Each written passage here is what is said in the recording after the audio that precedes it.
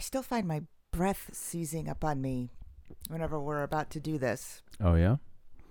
Mm-hmm. Just Just like the same like sort shortness of breath, a little mini panic attack thing that I Okay. get where like I'm about to doing give it a now. presentation or something. Oh. Oh. I can't get a full breath of air. I need to yawn.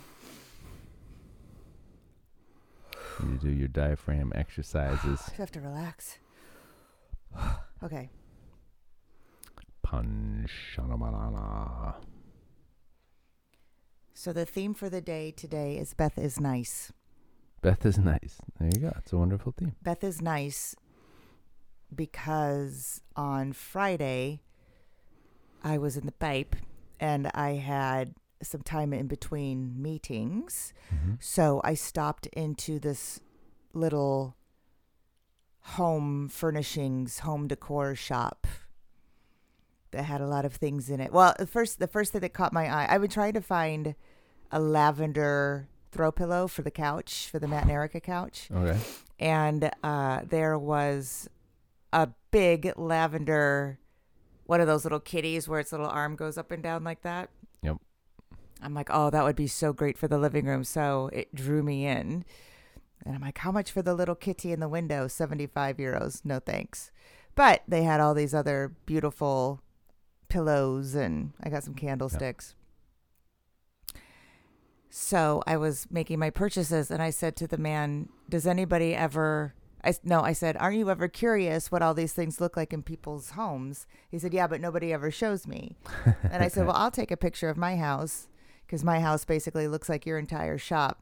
Nice. And I'll show you what I've done with my purchases, which he thought was really nice. So I'm nice. That's really sweet. No, I think that, it would be cool if. And then the next experience, the next meeting that I had after my time was killed was with a restaurant that we're working with, and the chef came out and he was really harried and busy, and like all chefs are, he had 5 minutes for me, and we sat down outside and he was oh dear, he was ripe.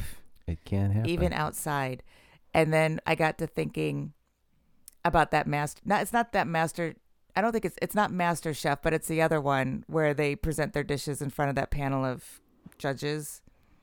Okay. And then the judges rate the dishes. Oh, like the banquet. The banquet one with Prue and the lady that wears her reading glasses on the top of her head. And Prue jumped Prue's ship. gone. Yeah. Anyway, you know how sometimes in the culinary experience they will mist some seawater spray over the oysters to give them the full ambiance. And I'm like, man, in real life, this guy is you just wonder if there's like a little bit of a whiff of the chef himself in everyday restaurant dining experiences. That, people say they pour themselves I just thought if it was cooking, like, real life Master Chef, that the guy would just be like fanning his underarms on top of your Côte de Boeuf or whatever to give it that little sense of authenticity. Well, they talk about how personal, a cooking experience is for them. They pour themselves in their food, etc. And also, if we trust our chefs, like he's actually tasting in an environment of his armpit whiff.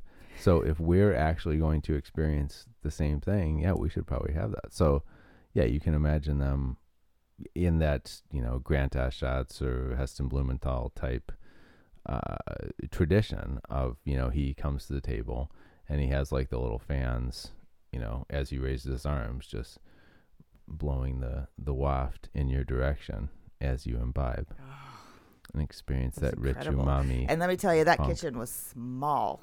So luckily we were outside. Back to the subject of acronyms. Or alphabetism. Yesterday was the Gay Pride Parade in Amsterdam. It's been raining for 3 weeks solid. It's raining now. But luckily, while it wasn't sunny like it was last year when we were actually on a boat, which was so awesome, the rain held off long enough to get through the parade. Then it rained a little bit Yeah, it was intermittent It was throughout the intermittent. day. Yeah, not like this Noah-esque downpour. Back to my problem with acronyms. Or alphabet. So people need to understand my major mental blocks are 1, acronyms, and 2, birth dates. So a few people in our inner circle know I've missed your birthday twice. I haven't done it in a while, but usually it'll be the day before or 2 days before when my mom will be like, "What are you doing for Michael's birthday?" I'm like, "Oh, Right. shit." So I haven't missed it because other people who love you are asking. And then I suddenly remember that the 30th is coming up. I know your birthday, although I do have to think through, is it the 30th or the 31st, or does May even have a 31st? I don't Right. know. I know my mom's birthday. I know my birthday, yours, and I think that's it. Yeah. Well, yeah, your mom's and your I birthdays know are on our friend famous Ardian's days. birthday because he's born on the 4th of July. And I know my friend Barb Chang's birthday because she's born on the 5th of July. But close friends of mine I've known my entire life, Ivana, no idea. I think her birthday's in September, but I know that's wrong. I think it's more in the summer. Michelle Auger Hagenberg, who's been my friend since I was 15. I think her birthday is May 10, 9, something. I have a genuine block, and people will be like, keep a calendar, write it down. I'm like, I it won't help me memorize people's birthdays. No, Which but if one you see should the do? calendar reminder coming up, if you have that. Yeah, but then you have to do it event set. every year, renew the calendar, and then the calendar gets thrown away, and who's got time for that? Well, if you do the Outlook, yeah, and it just Facebook recurs was helping once me every out for year. a while. Sure, Facebook helps everything. Mm. So there's a couple of things. So your mom's and your birthday are on famous or easily. Well, I didn't know my memorable birthday dates. was on a famous Dutch holiday until we moved here. Exactly. Yes. And are birthdays important to the Dutch in general, would you say? Well, everybody knows about the famous Dutch birthday parties. Well, I should say it's- infamous, It's the flip. where in terms everyone of- sits around in a circle, Yeah.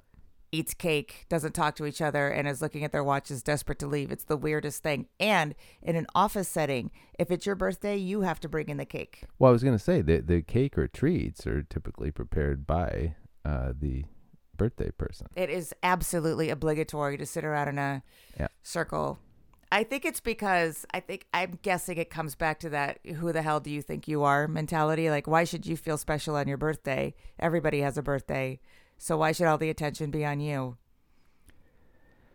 Which I have to say, I understand. Like adults who are crazy about their birthday and it's really weird. important to them. They It's a get really little upset. Weird. It is a little It's mostly weird. women, I've discovered. Yeah, I think that. We had a friend in our past who was neurotically obsessed about her birthday and would get really upset if she didn't think, she would worry that people weren't doing anything for her birthday. Yep.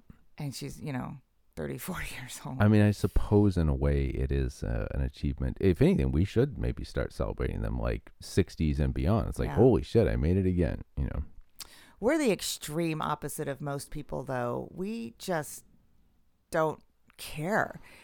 As we all know, and we being you and me, I have a curse on my birthdays when I'm turning over a decade. So my 20th, 30th, 40th, and birthdays were horrible days for me. Yeah. So I definitely don't celebrate my, turning over a new decade birthday. So my 50th, I just wanted to ride it out. So what did I do? I never do. So I don't celebrate my birthday. I prefer to call it my day off. Yeah. And I usually just go off by myself or run down to Paris. Well, I think we just got Thai food that day. Yeah. And that's when I got that parking space. That was, so right. It was actually a birthday gift for me. Yeah. Yeah. But anniversaries, birthdays, Valentine's Day, we just don't really, we cannot be arsed. We just can't be. Sometimes We just can't make do the it, effort. but it's hard to. Yeah, we don't seem to do it every year. The same way with Christmas. We don't go nuts with Christmas all the time. No.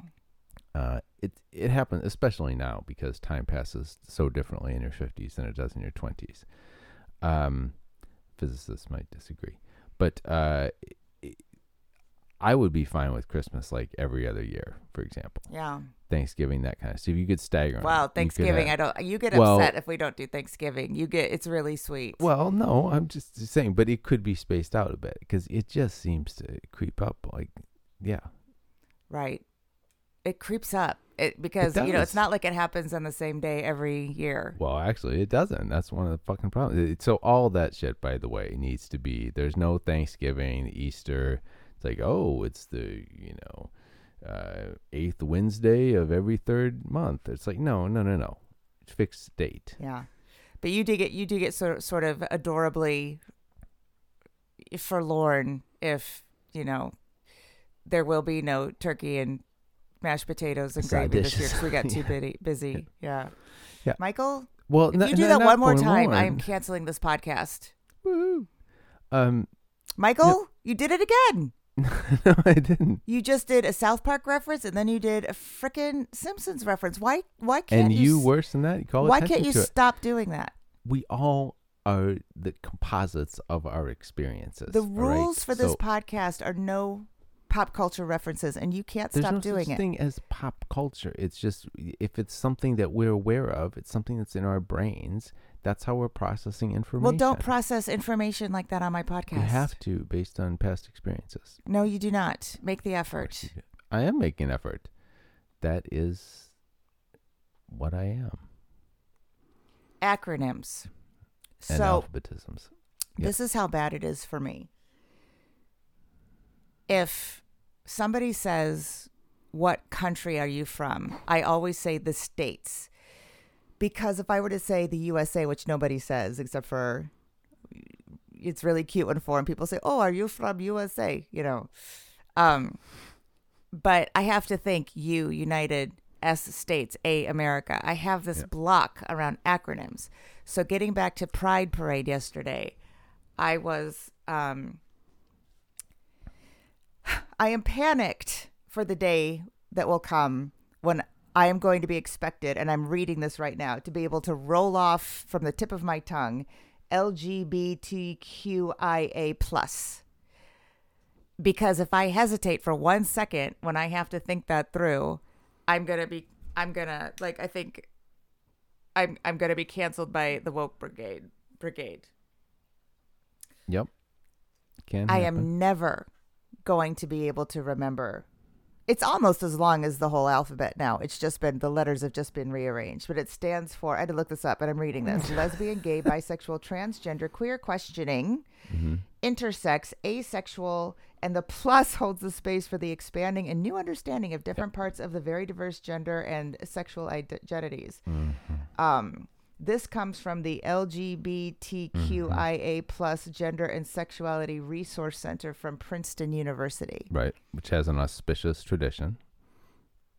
Thousands of years worth of research.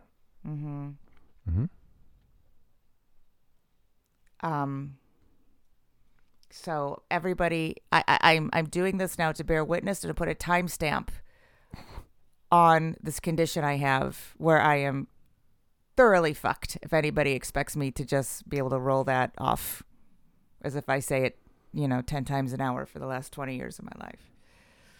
Whew.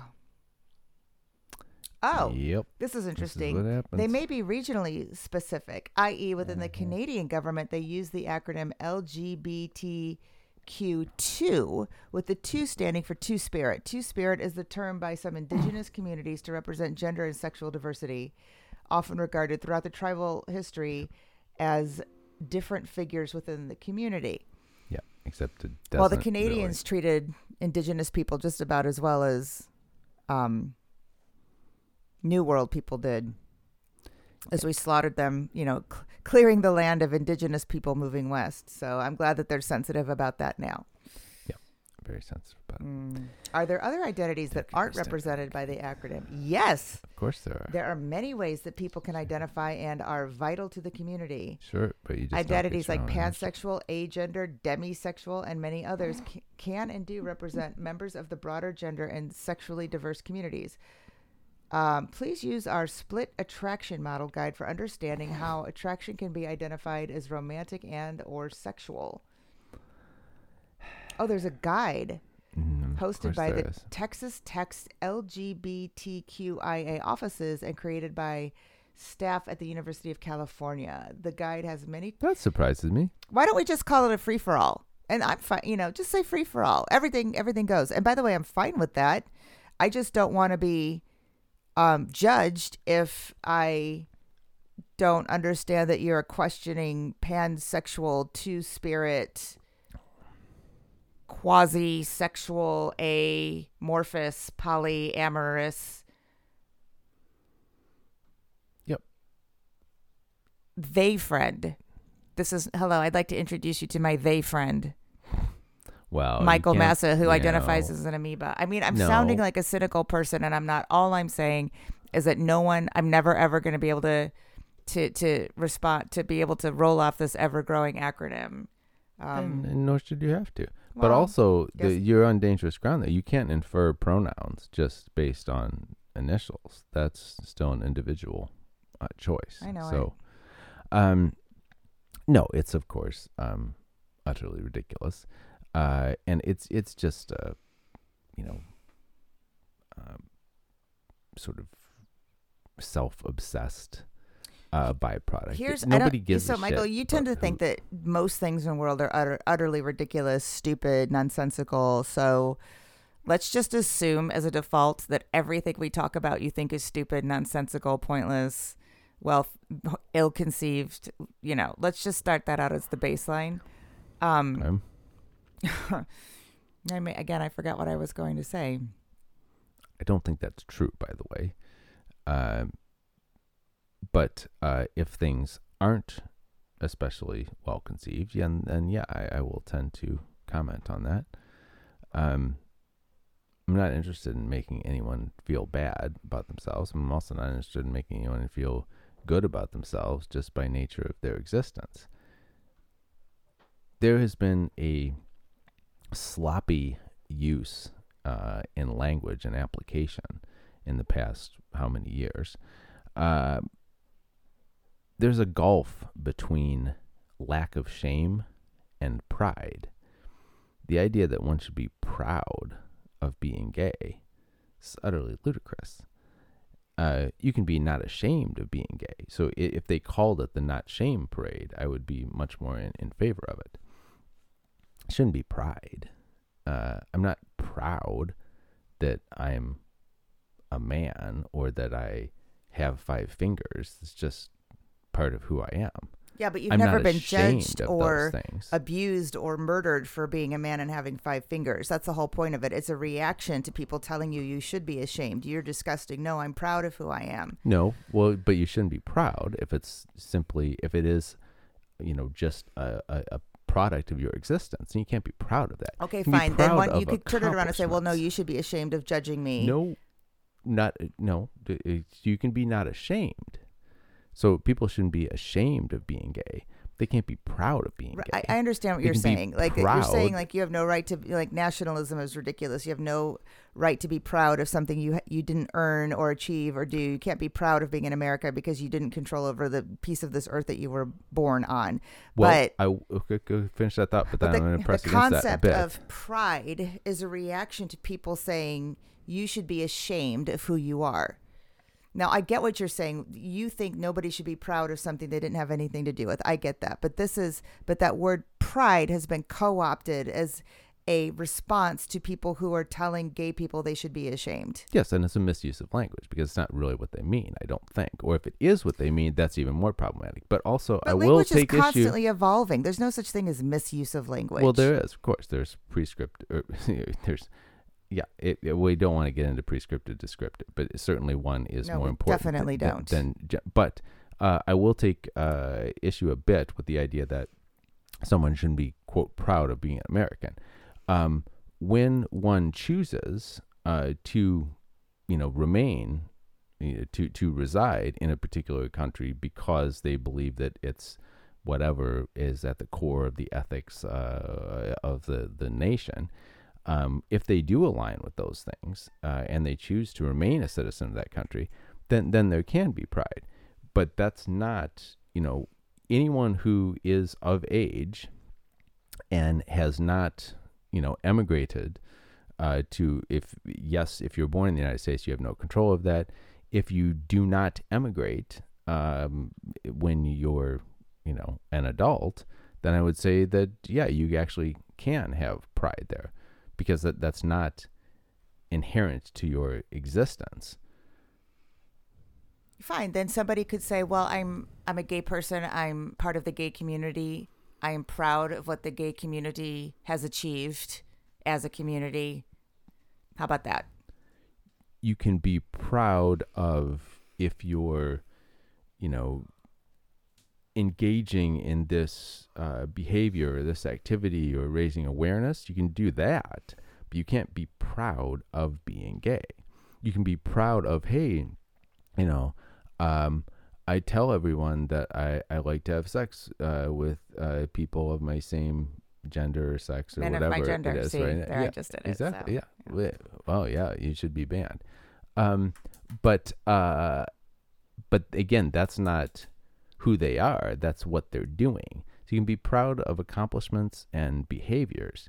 You can't be proud of just the nature of your existence. all right. Well, you heard it here first, gay people. Michael Massa says you're not allowed to be proud of who I'm not you saying are. that. Proud of being gay because of grammar and syntax. So there you go. Yeah. Well, all I'm saying is Next. I thought it through more than other people. It's all. It's fine. Again, don't feel bad. You can have the lack of shame parade. It's fine. Totally behind that. But also, by the way, the other big thing is I don't appreciate the 6 colors. I don't know why indigo has been discriminated against. There's only 6 bands in that flag, and there are 7, colors in the Your spectrum. sarcasm is No, tiring. no, that's it. The I in the LGBTQI should be for indigo, but in fact, they're actively discriminated against indigo. All right. I think you it's heard it here indigo first, that's gay out. community.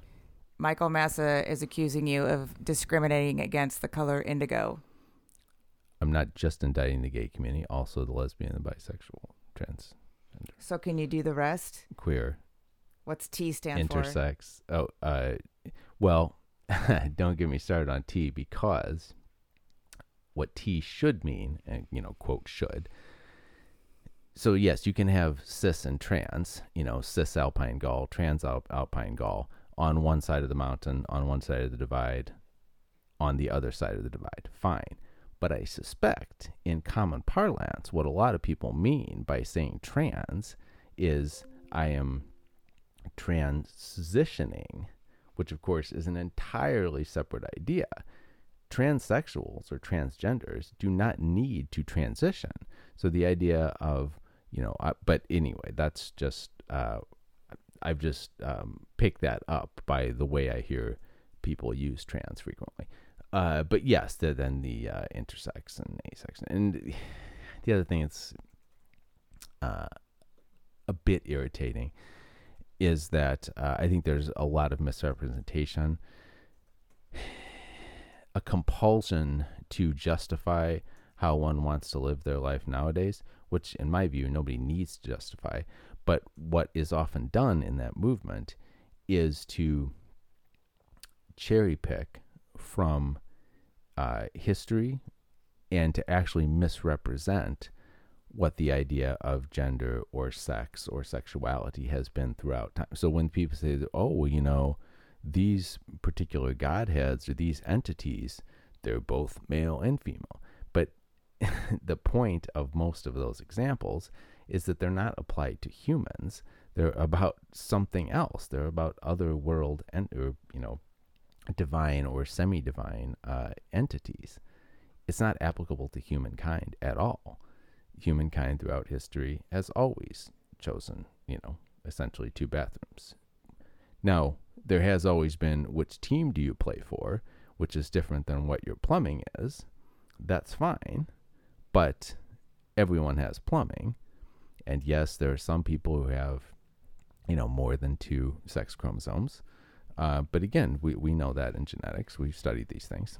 I am far, far more resistant, uncomfortable with the idea of somebody that was biologically born with the male digestive and intestinal system coming into my bathroom than somebody coming into my bathroom with a penis, because I know I've heard stories about what happens in men's bathrooms. You don't mean when somebody has to have a poo. Oh, I really don't want that coming into the women's bathroom. Yeah, look, don't get me wrong. When we get into the public restroom debates, men should not be allowed to shit in public at all. I mean, what men do to their digestive systems and then to the sewer systems, I mean, these are definitely human rights violations. But it is what it is. And yeah, I think you're right to probably not let men use the home bathroom. That's a good idea in general. That honestly, like that's my biggest thing. I just don't want that just decimating the woman's bathroom. Yeah, no, men should be the horrors of the in general, typical human male digestive tract. Especially, more old world European plumbing, that sort of thing. Or old world really, European diets. There's that also, yeah. And also the digestive systems change a bit. I never understood why my fat grandfather's shit smelled a particular way. But, now being like a fat older gentleman, it's like, oh yeah, okay, no, I get what that is. Oh. But but as a kid, and also people talk about kids, but people talk about baby shit. It's like, oh, cleaning diapers isn't that bad, Mm-hmm. Babies, it's like, they're hardly even processing it, and it's just, kind of weird. It's this, whatever, green or kind of mucky, weird paste. But it's not like, a 50-year-old meat-eating man's turds. It's very different what ends up in a baby's diaper, I think. We live on a houseboat, and sometimes I'll walk into the bathroom as much as an hour after you've been there, and I think, is there a giant floating dead carp floating outside of our house? This horrible, which decaying, does happen sometimes. Dead floating fish, carp, awful. And it came out of your butt. And the weird thing about that is that we usually kind of have the same dinner. I don't know. Yeah. I don't know, but it's not good. Yeah, well, I mean, people shit. It's a children's book. Everyone shits.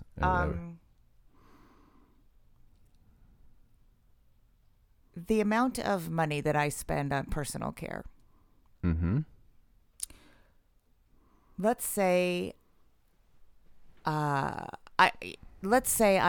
am maybe going on a week-long business trip or a wedding or something where I just want to look my absolute best. I'll kind of do a full body makeover. I'm not one to keep my nails constantly nice, so I maybe will get a manicure and a pedicure a couple times a year. But if I'm doing the full overhaul, I spend about 300 euros on my hair. I walk out of the salon having spent about 300 euros for cut and color, foil color cut. Mm-hmm. And mani-pedi costs about $100. If you're going to get your eyelashes and eyebrows touched up, that's about 100 euros. Get a Botox refresh, maybe some little fillers. Yep. About 300 euros. And if I'm going to, maybe whiten my teeth up a little bit, about $50. Wow. You wash your hair with bar soap. I don't do it as much anymore, but yes, now and again. Yeah. of how much I spend on myself versus how much you spend on yourself and your personal care, I don't feel bad about it because you could be spending more. Oh, I see. But you're saying just in terms of kind of resource. So I don't feel bad about consumption, it. Yeah. Yeah, I could see that. And I suppose we should be looking at all this stuff in the aggregate. Is it okay for some people to, whatever, quote, overspend or quote, underspend, if it all kind of works out in the end? Maybe. But I do think that a lot of those products, and I think they are mostly geared toward the ladies, some of that stuff is just ridiculous. It's immoral that it even goes on the market, and it's immoral that people are buying it too. Just because of I'm talking about the whole like cosmeceutical industry and, all the carefully developed, and it's really just all like milk and Vaseline or something, and it's just it's ludicrous. not milk and Vaseline. Well, some of it. I know that you put milk and Vaseline on your face. No, not intentionally. Your skin is so chapped that your cheeks are bleeding. Well, no, you made me some what I thought was cream, but I think it was soap. It was just I was rubbing vigorously, No, but it wouldn't disappear. You didn't. You got confused, and you were rubbing toothpaste on your face. It wasn't. It was. You thought it was. Else. It was German, and you thought it was like moisturizing cream, and it was toothpaste. It was some sort of soap thing, face. but it was just frothing instead of being absorbed. No, it was bad. Was this is all because you. Or maybe you were trying to wash your face with toothpaste because you thought it was soap or something. This is because of all your home whatever concoctions, it was very funny. your Castile soap and all these things. I got into that for a while because which is great. I started to think we care so much about what goes into our bodies, we don't give a thought about what goes onto our bodies. Yep. So I invested some money into the fundamentals of skincare. So the carrier oils, beeswax, clay scrubs, and I can make my own beauty treatments. Yes, which is very cool. Yeah. Yep. But I also buy stuff. That's another and thing not too. Just, oh, go ahead. So I probably spend maybe 500 euros every couple of years on SkinCeuticals, retinols, vitamin C acids. Yeah, that are not cosmetic, but they're curative or preventative. But you are also not just making those things that are, I think, are kind of Paltrowy and horse shitty, but you are also making things like shampoo and soap. It's like, all right, I can get behind that. Mm-hmm. I do need some sort of soap. So if you like start with Castile soap and then make your own, it can be very which is fine. efficient. I haven't made the Castile shampoo in a while, but I really like Kevin Murphy. I've tried all the shampoos and conditioners, and Kevin Murphy for me. Yep. Is the best for me. I really love Kevin Murphy. There you go. I don't like his packaging particularly, but well, the problem with all shampoo and conditioner packaging is it's made for people who don't need glasses or are not farsighted. So I take a magic marker and on the lid I draw a big S and a big C. Or I'll put the shampoos on one side of the tub and the conditioners on the other side of the tub because you can't read it. And often the bottles look identical. Why? It's so dumb. We'll just use Pert Plus. Problem solved. Mm-hmm. Got all you need. Right there. One bottle. When do you think we started using conditioner? And when I say we, I mean the affluent West. I think probably when women stopped going to, I don't know, maybe like the 60s, after people stopped going to get their hair done once a week at the set at the beauty salon. Yeah, I don't know. I think might have to dig into this a little. So I like to look up archive stuff. So like, Gee, Your Hair Smells Terrific. Was that also available in conditioner, or was it just shampoo? Is it coming about when sort of mousse, late 70s, early 80s? Let's see. Did conditioner... Hair conditioner, Brilliantine was the first hair conditioner that more closely resembles the conditioners we use today. Was developed in 1900 by the perfume company Ed Pinot, although it was often sold under the name Clubman. Oh, so is this like a... It was a perfumed, colored, oily liquid that softened men's hair. Oh, giving it a glossy appearance and making it far easier to style without the residue left over that Macassar oil had become known for.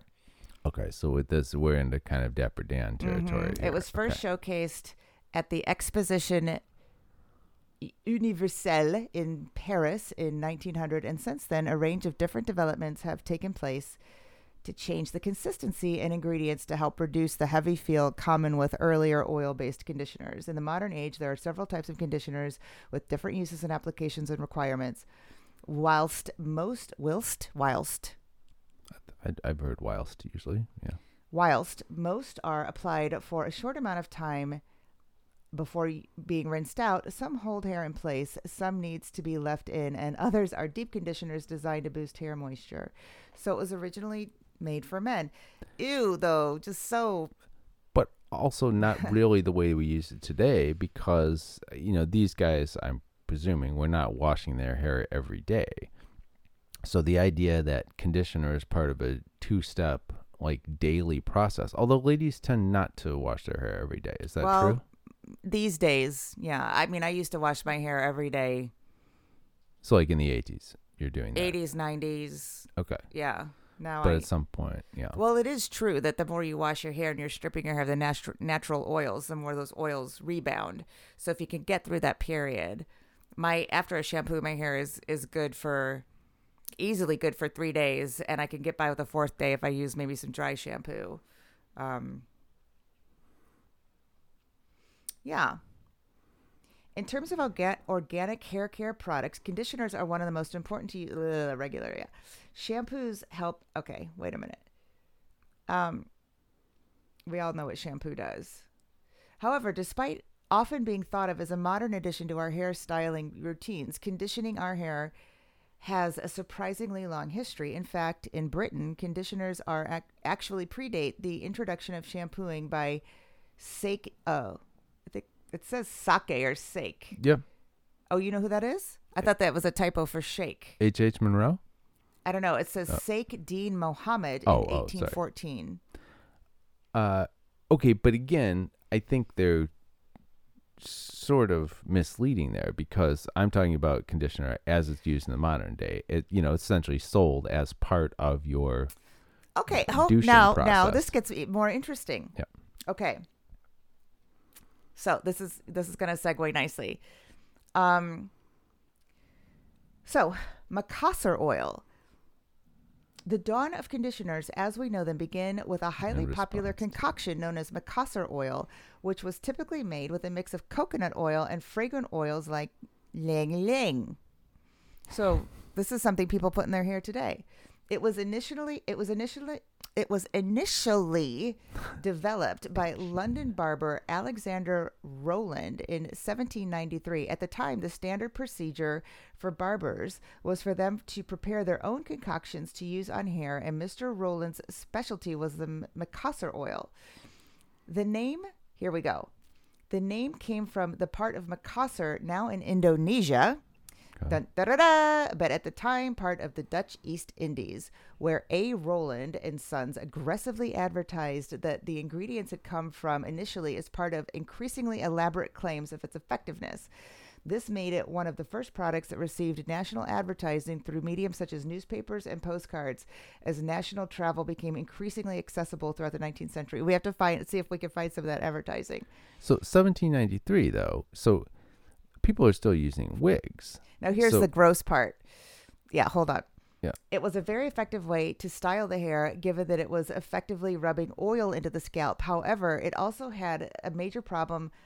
I'm having difficulty reading this because there's typos and missing words all over the place in this article. It also had the major problem oil has of getting everywhere, which is not there, and leaving quite permanent stains on nearly everything it touches until it dries. So this was like 18th century Jerry curl. Well, but also not for presenting to the public. Oh, God, it gets even worse. Because you're just going to be putting a wig over it. This led to the development of the anti-macassar, a strip of cloth on the back of a chair that protects the fabric itself and is still sometimes seen today on public transport. Ew. Yeah. Okay. However, the anti-macassar would start to disappear in interior design at the start of the 20th century, and the reason for that was that macassar oil had been replaced with a far more effective, less messy solution. So that is a Coming to America joke, though, right? It is, yeah.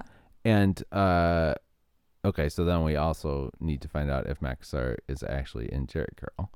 But okay, but this, I would imagine at the time, is almost being framed in terms of like health and well-being and healthcare, because this is something you're going to do in your home routine. When you go out in public, you're going to put on the wig anyway. So this isn't about having soft and lustrous hair for others to see. I don't know. Like this is 1793, so we're almost headed into the 19th century.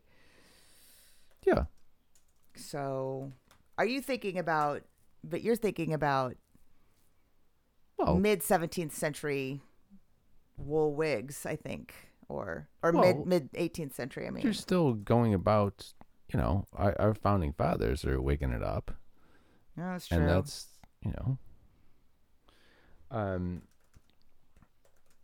but also I don't know what the ladies are doing at this time. But this is still mostly about yes, it was fellas. mostly for men. Yeah. I just think it's funny that shampooing, cleaning, lye was still not something that was employed on a daily basis. So it's like eradicating meat. Well, you've created a problem, and now you need this like oil absorbing strip of fabric to deal with the problem that you created.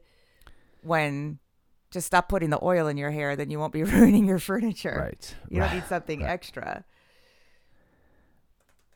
Yeah, I mean, we know that the lye and the like potash or whatever, that's very good for skin.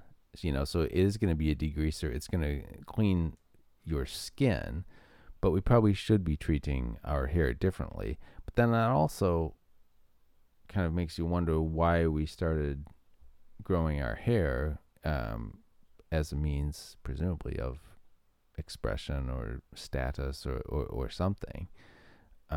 If we were to just shave our head all the time, then we wouldn't have to. We could just treat it the same way we do our skin. Although I suppose scalp skin is very different than palm skin. So, yeah. This is just, oh my God. Okay, so this comes from curlcentric.com. Sure. Why did people wear powdered wigs? Is wig powder still used? Want to take any guesses? Oh, yeah, it's still used. No, but why did people wear powdered wigs? Why did people wear powdered wigs? Because the macassar pads.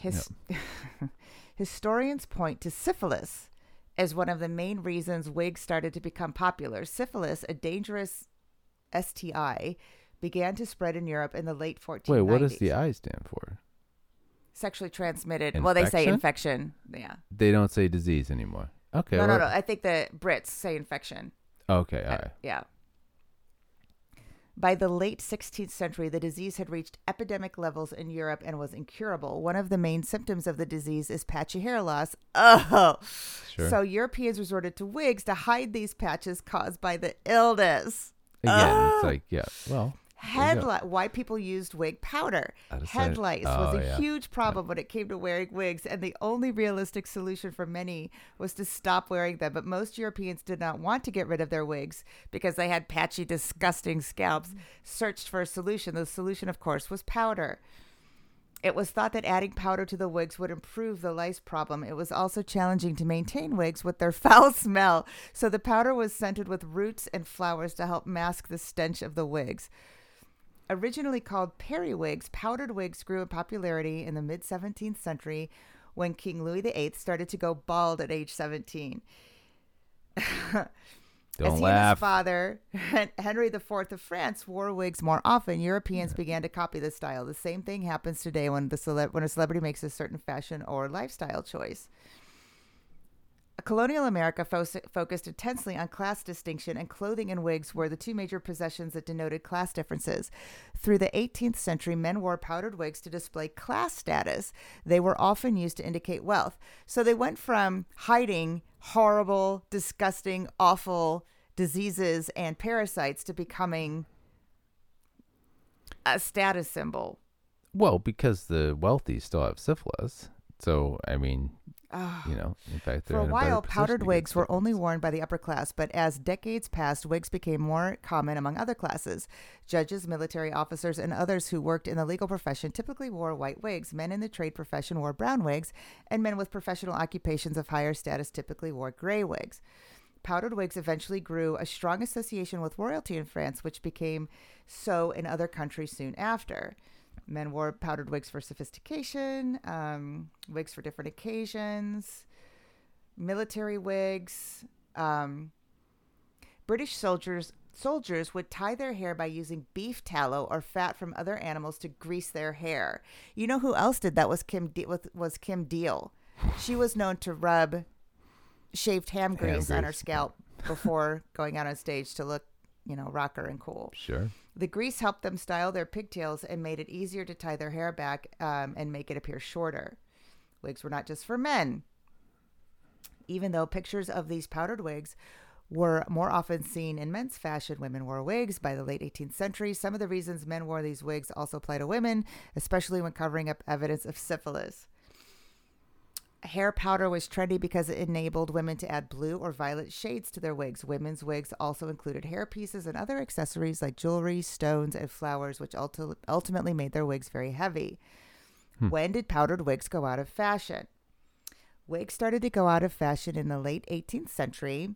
A few reasons are a financial barrier. A tax on hair powder was introduced in 1795 by William Pitt the Younger to fund the Napoleonic Wars with France. As a result of this tax, wigs became more expensive and fewer people were interested in buying them, causing the wig fashion trend to decline over time. Wigs were uncomfortable. Short, natural hair became more highly desired for men in Europe and other parts of the world. Wigs were very hot, heavy, high maintenance, in addition to being smelly and awful. So soldiers eventually decided to forego the style and sport simpler, more natural styles, and a disdain for the British. Also, wigs were closely linked to Britain's monarchy, causing colonial men to wear their hair naturally and to distance themselves from anything remotely similar to the British. So let's see how wearing wigs has changed over time. Even though full wigs in the 19th and 20th centuries were not fashionable, British judges and barristers continued to wear them until the early 2000s. Women's wigs, however, developed differently in the 1800s. A hairpiece known as a pastiche became a staple in the average woman's hairstyle repertoire. Derived from the French word meaning added hair, pastiches were ideal for women who were experiencing hair thinning or just wanted to make their hair look fuller. Weave. They're not exactly the same as a wig, more like extensions. It wasn't until the 1950s that wigs came back in style and manufacturers began to use wig-making machines instead of making them by hand. We don't see many powdered wigs today. Often they're used in theater and movies.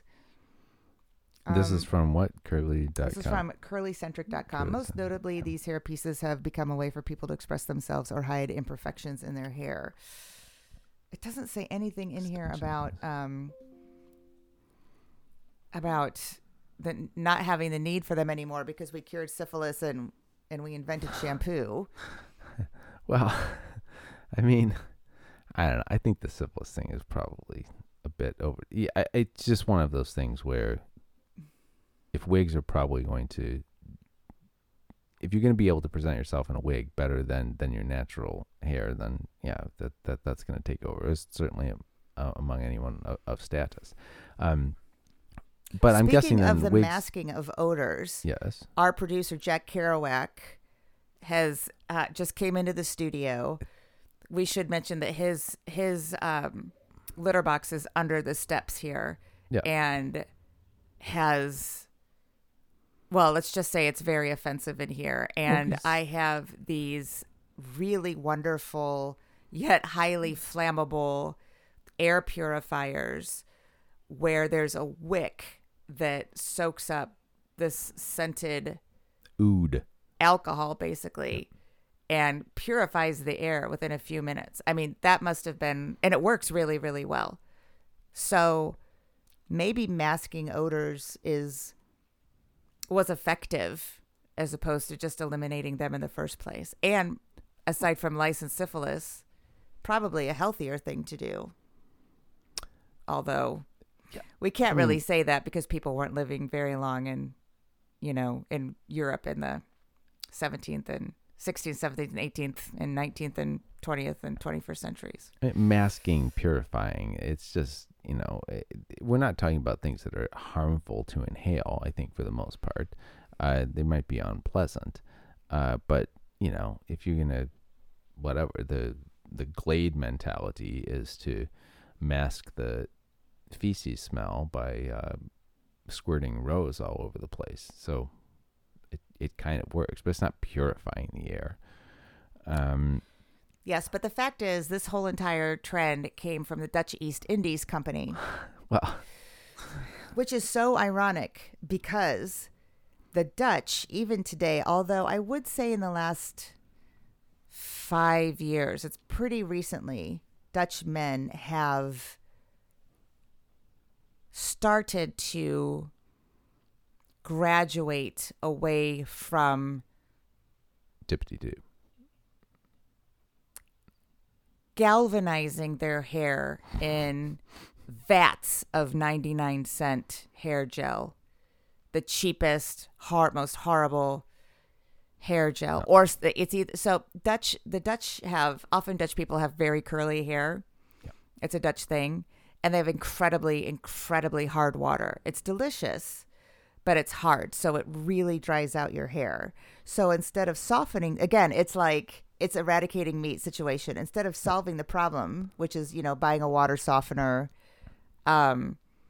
which eliminates the problem immediately, including dandruff that I think a lot of Dutch people have because they're not getting the residue out of their hair over the course of a lifetime, and it's causing dandruff. Well, they have the whole industry around caulk yeah. products. Yeah, so they will, pardon the phrase, lock their locks into place by just dousing themselves with this cheap gel.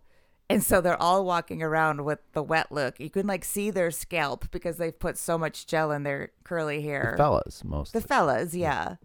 Yep. Or their spikes. Yep. And it just looks so ridiculous.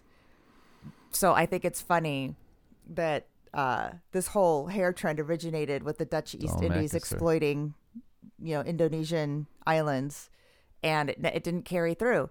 Just like the culinary culture didn't carry through. The Dutch are just now experiencing the culinary revolution that happened in Britain and the U.S. in the 70s and 80s. And they're just now getting rid of their hair gel. Well, it seems that they were more interested in trading the hair. Exotic spices of the world rather than incorporating them into their own cuisine. That's very true. They were never going to use them. They lang themselves. They were going to sell it on to the Brits. Oh, yeah. Yeah. Okay. We're done. Howdy.